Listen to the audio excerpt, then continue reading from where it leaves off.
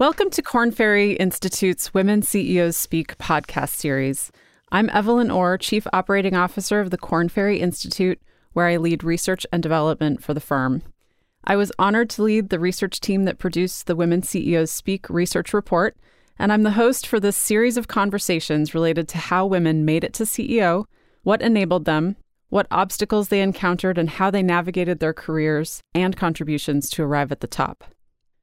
For today's conversation, we'll be focused on events and influences that impacted the women, possibly from a very early age.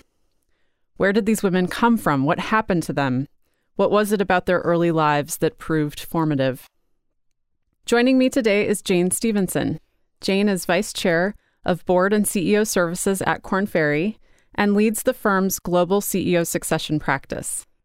Jane, along with Stu Crandell, is the executive sponsor for the Korn Ferry Rockefeller Foundation Partnership and Research Project. Welcome, Jane.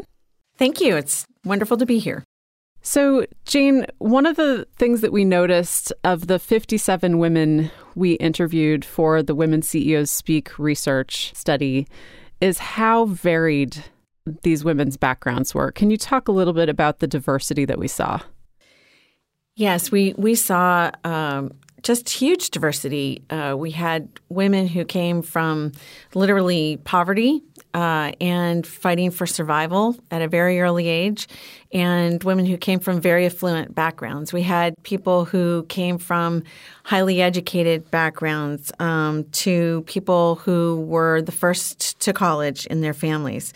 We had situations where they were an only child or the only girl, and situations where they were one of a family of all girls. So they had just a lot of differences. One of the things that was interesting, though, was that in most of the families, there was someone, whether it was one of their parents or a grandparent, that was a very strong influence on their lives and who really convinced them that they could do anything they set their minds to. There were a lot of common themes that we saw about the types of experiences these women encountered and maybe the lessons that they gleaned from those experiences.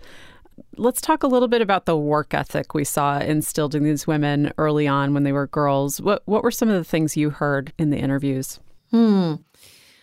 Well, most of them had either a strong internal desire to contribute and to make a difference, or they had a need to. As we talked about in terms of diversity of backgrounds, some of them lost a parent at an early age. Some of them had divorced parents.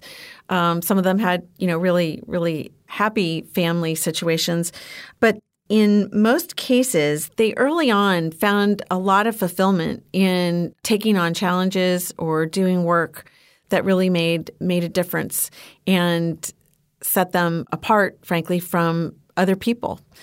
Because of their strong work ethic and their desire to contribute. So this message that you brought up of the strong role model that really instilled in them a sense of possibility that you can do anything, there was an equally powerful message around you can do anything, but you have to put a lot of work into it and don't expect it to come easy, basically. Yeah, I think as one CEO said, you had to put in the work. And this is a CEO who gave, as an example, working on their graduate work. And they were at an Ivy League school and took a course, and you had 8 essays. And she said some of the people prepared for the essay they thought was the most likely. Some of the people prepared a little bit on all of the 8 essays and took their chances. And then there were the people like her, and she prepared for all 8 essays. So anyone that came, she was going to be ready and she was going to nail it. One of the women mentioned that she had a grandfather early on tell her, if your back hurts, pick up a broom, which she took to mean that you don't stop working, you just keep working, but maybe try it from a different angle and go from a different direction until you're able to get the job done.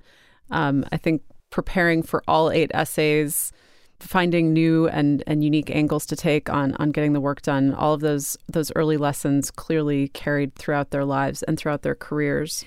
Yeah, they really operated under the axiom of where there's a will, there's a way. And They were willing to put in the work. As one CEO said, I did well because I delivered the mail. What examples did you see early on of the women getting a sense of ethics or doing the right thing from their parents or people around them? Was that part of the work ethic mentality, that there was also sort of a responsibility or an upright way of doing things? It's interesting that you ask that. And one of the things that I was curious about when we started this project was what would come out of it, because you hear a lot about the imposter syndrome and sort of packaging and, putting a gloss on things that you don't really feel and believe. And we, first of all, didn't see any evidence of the imposter syndrome in any of the women, interestingly. But what was really powerful and very inspirational to me personally was that the women really wanted to do the right thing. And it became apparent even early on in their lives. And they had a very clear sense of boundaries. They had a clear sense of wanting to have an impact. And, so the work ethic was just one area of that. But there was a lot of authenticity in these women. They were really true to themselves. And I think that was one of the key learnings that they had early on. And it came out relative to ethics, but it also came out relative to authenticity and really being willing to be themselves, even if there was a cost to it. Authenticity is a really key thing to discover as a leader, I think, in part because it takes so much energy to not be authentic, right? It does. That's a distraction. There's an honesty to that, right? Absolutely. That makes a difference to the people around you.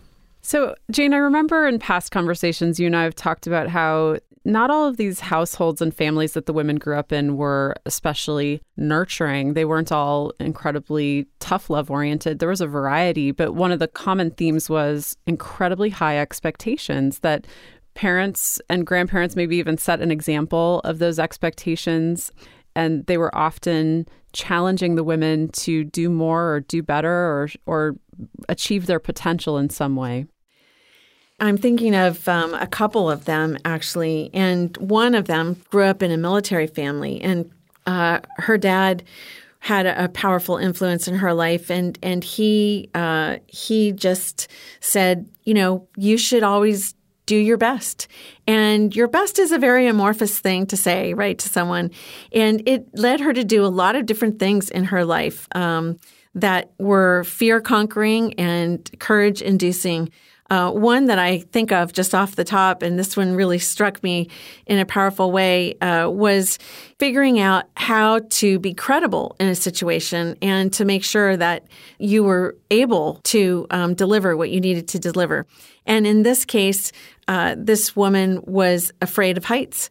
And in fact, even so much so that she didn't like sleeping on a top bunk bed. But when she joined the Army herself, she realized that the one designation that immediately bespoke credibility, despite her diminutive stature, was to be a jumper. And that was the one designation that was visible outside on your, on your outfit. Just thought that was just amazing. And it was because she had that expectation of herself that she needed to do whatever it took to be able to contribute at her highest level of opportunity. Well, I love that example. And I also love how you share it, because these high expectations and these achievements weren't for the sake of achieving. It was for the sake of doing something and contributing something bigger than themselves. And so the way that you broke that example down and talked about how in order to build the credibility to deliver what she needed to contribute to her team or her area, she needed to be able to achieve this. That's a great example. Yeah, another one that was really interesting was a woman CEO who had a single mom, and the mom said, you need to make sure that you're always able to take care of yourself and have that independence. And in that family, that meant being a teacher. In addition to the high expectations, the expectations were not varied according to gender, right? So what we saw is that the women growing up, if they were in a household of brothers and sisters, the girls and the boys were both held to high expectations and expected to contribute, whether it was, chores in a chore jar or grades or going to college. There was not a separate or distinct treatment of girls from boys. Yeah, many of the women commented that they were never really conscious of being a woman. They just didn't think of themselves in terms of, they really refused to be defined by any label, most of them. And so it was part of their orientation to want to win and to want to do well. And any label only was viewed as an excuse, not as an empowering orientation. One of the women I remember talked about her mother redefining what feminine meant or what was feminine, and in fact incorporated ambition into that definition of what it means to be a woman. Let's talk a little bit about the kinds of role models that the mothers provided for their daughters. And then I'm also eager to talk about the rest of the family in terms of fathers and brothers. But I know that some of the women grew up with single moms. Some of the women grew up with moms working outside the home. Some women grew up with moms who were working inside the home. Can you talk a little bit about the power of the mothers as a role model for these women CEOs? So I think the support that their mothers provided them in many cases was a push for them. And they had mothers often who were go-for-it kind of mothers who really wanted something for their daughters that perhaps they didn't see as possible for themselves. And they were often proud of what their daughters achieved, and they didn't view it as standing out in a way that made them self-conscious, but were encouraging. Now, that's not all, but in many cases, their mother was truly an inspiration and showed them, maybe not in label, but in action, how powerful a woman could be in terms of juggling multiple agendas, really pulling people together to achieve a common goal, and really doing the hard work that would create outcomes on behalf of the whole family.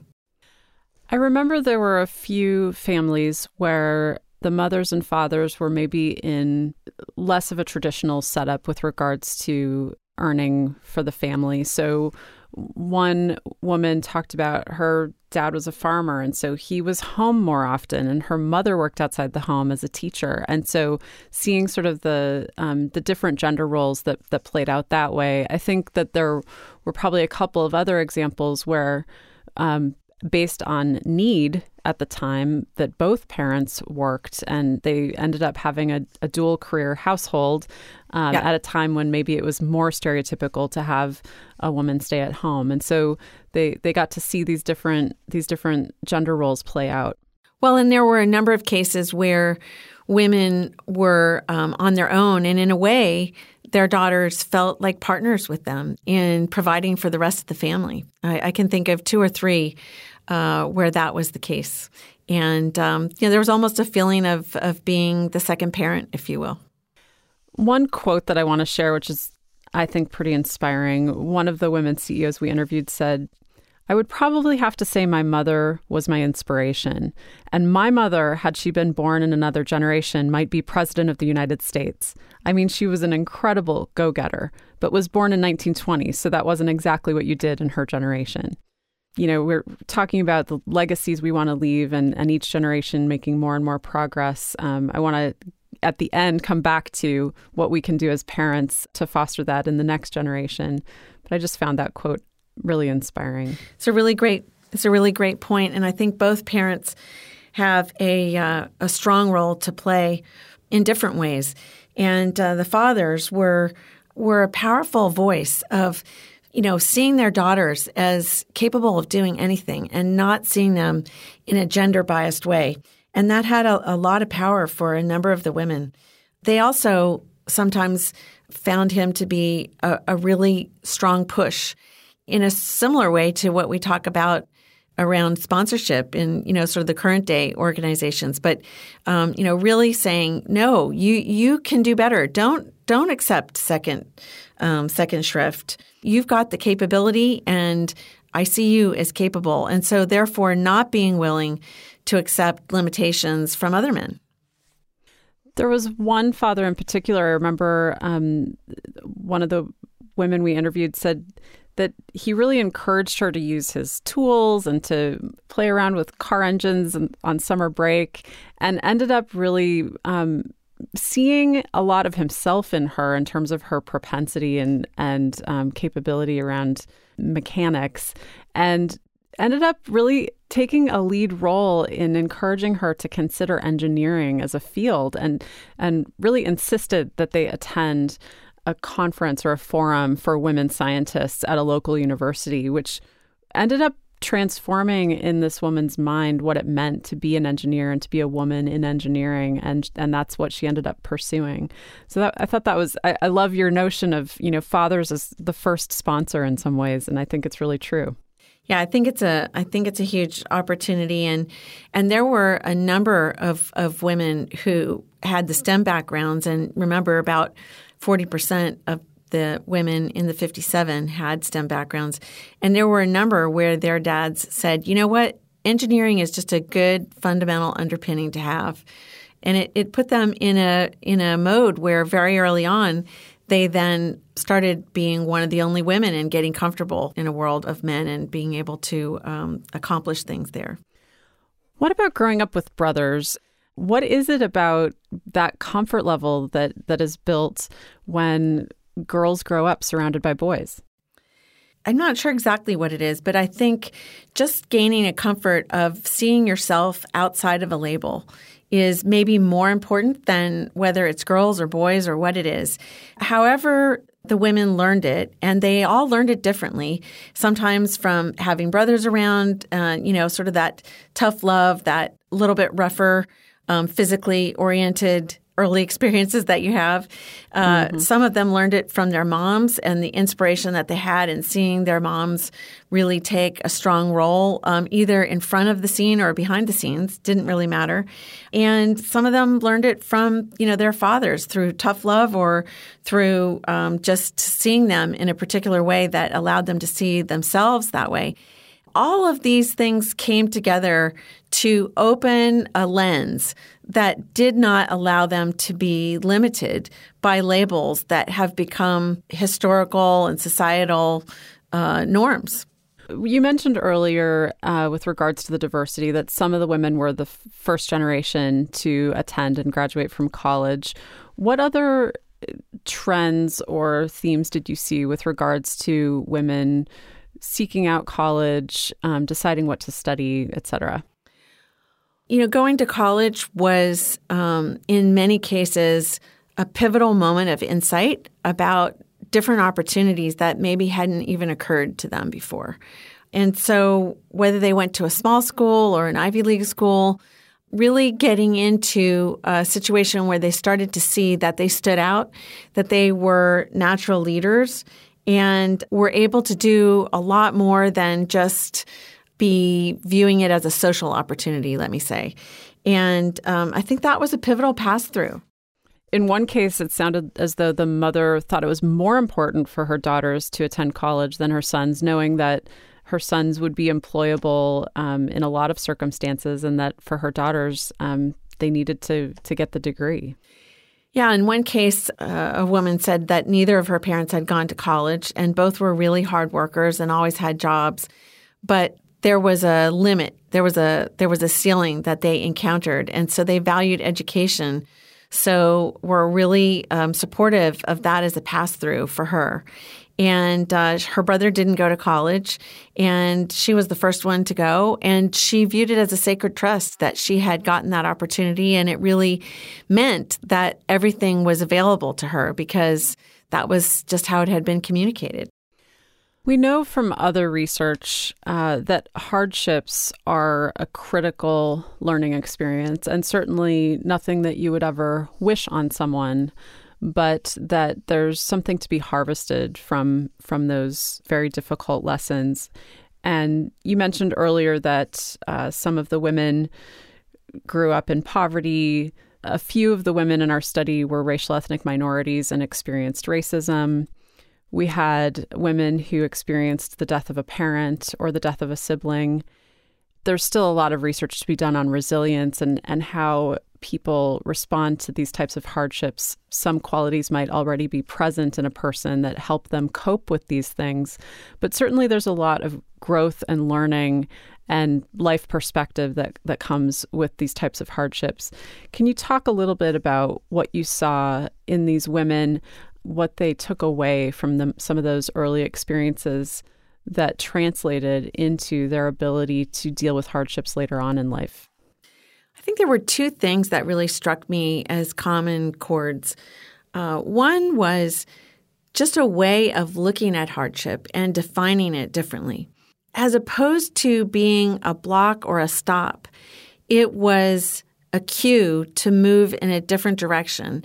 And never once did these women really view anything as being able to dictate to them. So they somehow learned that when something hard or bad happens to you, it's not about that. It's about what you do with it. And they used it as fuel as opposed to as a stop.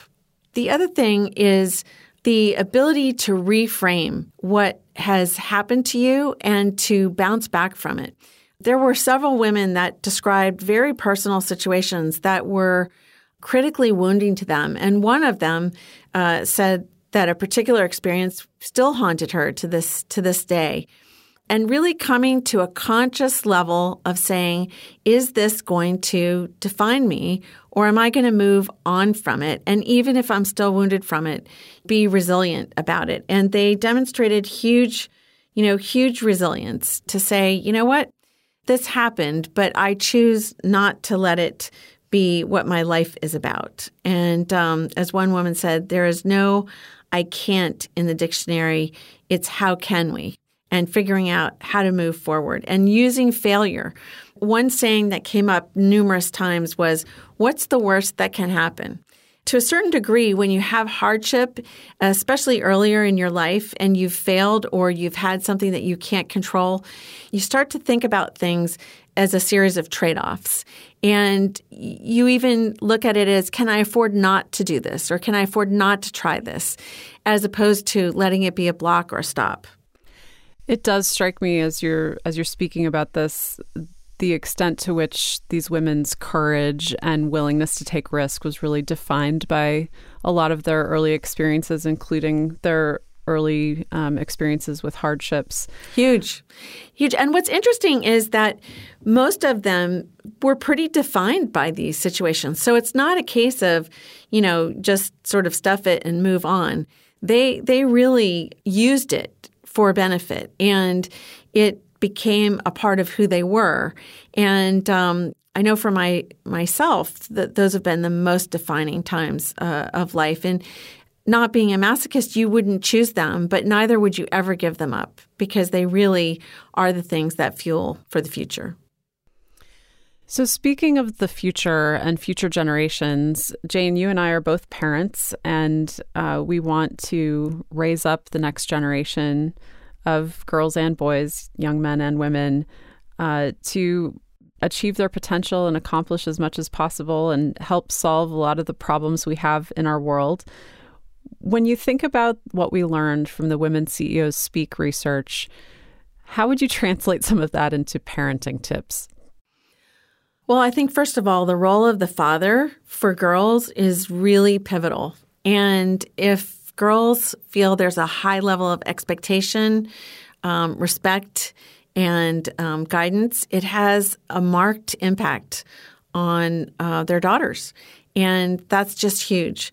I think as mothers, really representing a level of independence and a level of capability and not being defined by labels is a huge model.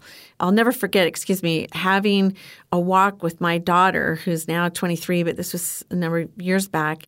And we were talking about something that she had observed about me. And she said, "Mom, why did you let this happen?"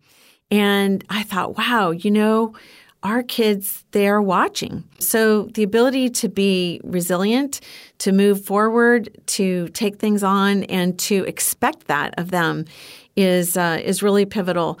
And the last thing I'll say, because I know you'll have some great things to add there, Evelyn, is hard things and accountabilities are really important to the future of our kids. And we're not doing them any favors when we don't expect that and that we don't help them to understand the trade-offs that ultimately become guides for them when they become adults. Those are great. I think I would just add that I have a daughter in high school and my son is starting middle school next year. And I think the thing that I try to do most is to paint a picture of the roadmap ahead, right? And so what choices are they making today and how might those play out? And at what point will doors be opened or stay open? And at what point might they need to make some choices to narrow things down, and constantly being available to deliberate about those things. Frankly, I've spoken with my daughter about this research and told her what we've learned about STEM and business and finance and what types of experiences. And I think she feels really energized and motivated by the knowledge, and knowledge is power. So we're bringing things to light that maybe some people take for granted, and others we just need to make them more explicit so that they can see what they have the potential to do and how they can possibly contribute. Yeah, I think it's such a sacred trust. My own daughter is at the early stages of her career, just turned 23 this last weekend.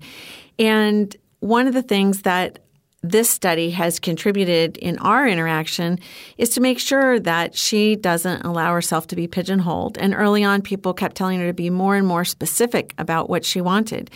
And we really redefined together, what does specific mean? Because maybe specific doesn't mean to be more precise in terms of a narrow definition of what you want to do, but more specific in terms of the potential and the challenge and the kind of environment that you want to be in. And that's a very different takeaway.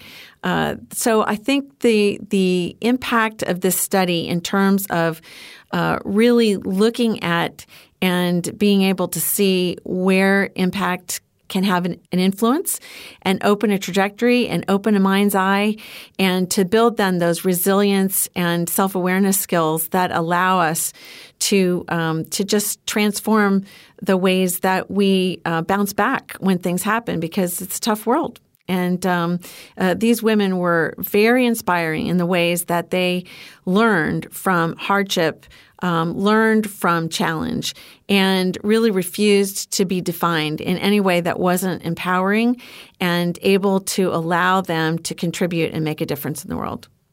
Jane, I want to thank you for delving into this topic around early formative experiences that these women CEOs had, and illuminating some things that can help those of us who are raising up the next generation of leaders to apply to our parenting, our teaching, the skills that we bring to any children and youth and young adults that we encounter. So thank you so much. My pleasure. So again, this has been a series of podcasts related to the Women CEOs Speak research. We first started out the series taking a deep dive into the research itself and providing a foundation. We spent some time talking in our second podcast about what organizations can do. We addressed what women can do personally. And then we had a few topical conversations around how to deal with sexism in the workplace and what we saw from the women CEOs and how they handled it and overcame it. We talked about mentors and sponsors and what the difference is and how women can best engage those types of relationships to have a bigger and broader contribution. And finally, this conversation about early formative experiences. If you are interested in learning more, please download the report on Women CEOs Speak. You can find it at www.kornferry.com. Thank you for joining us in these series of conversations, and we'll talk soon.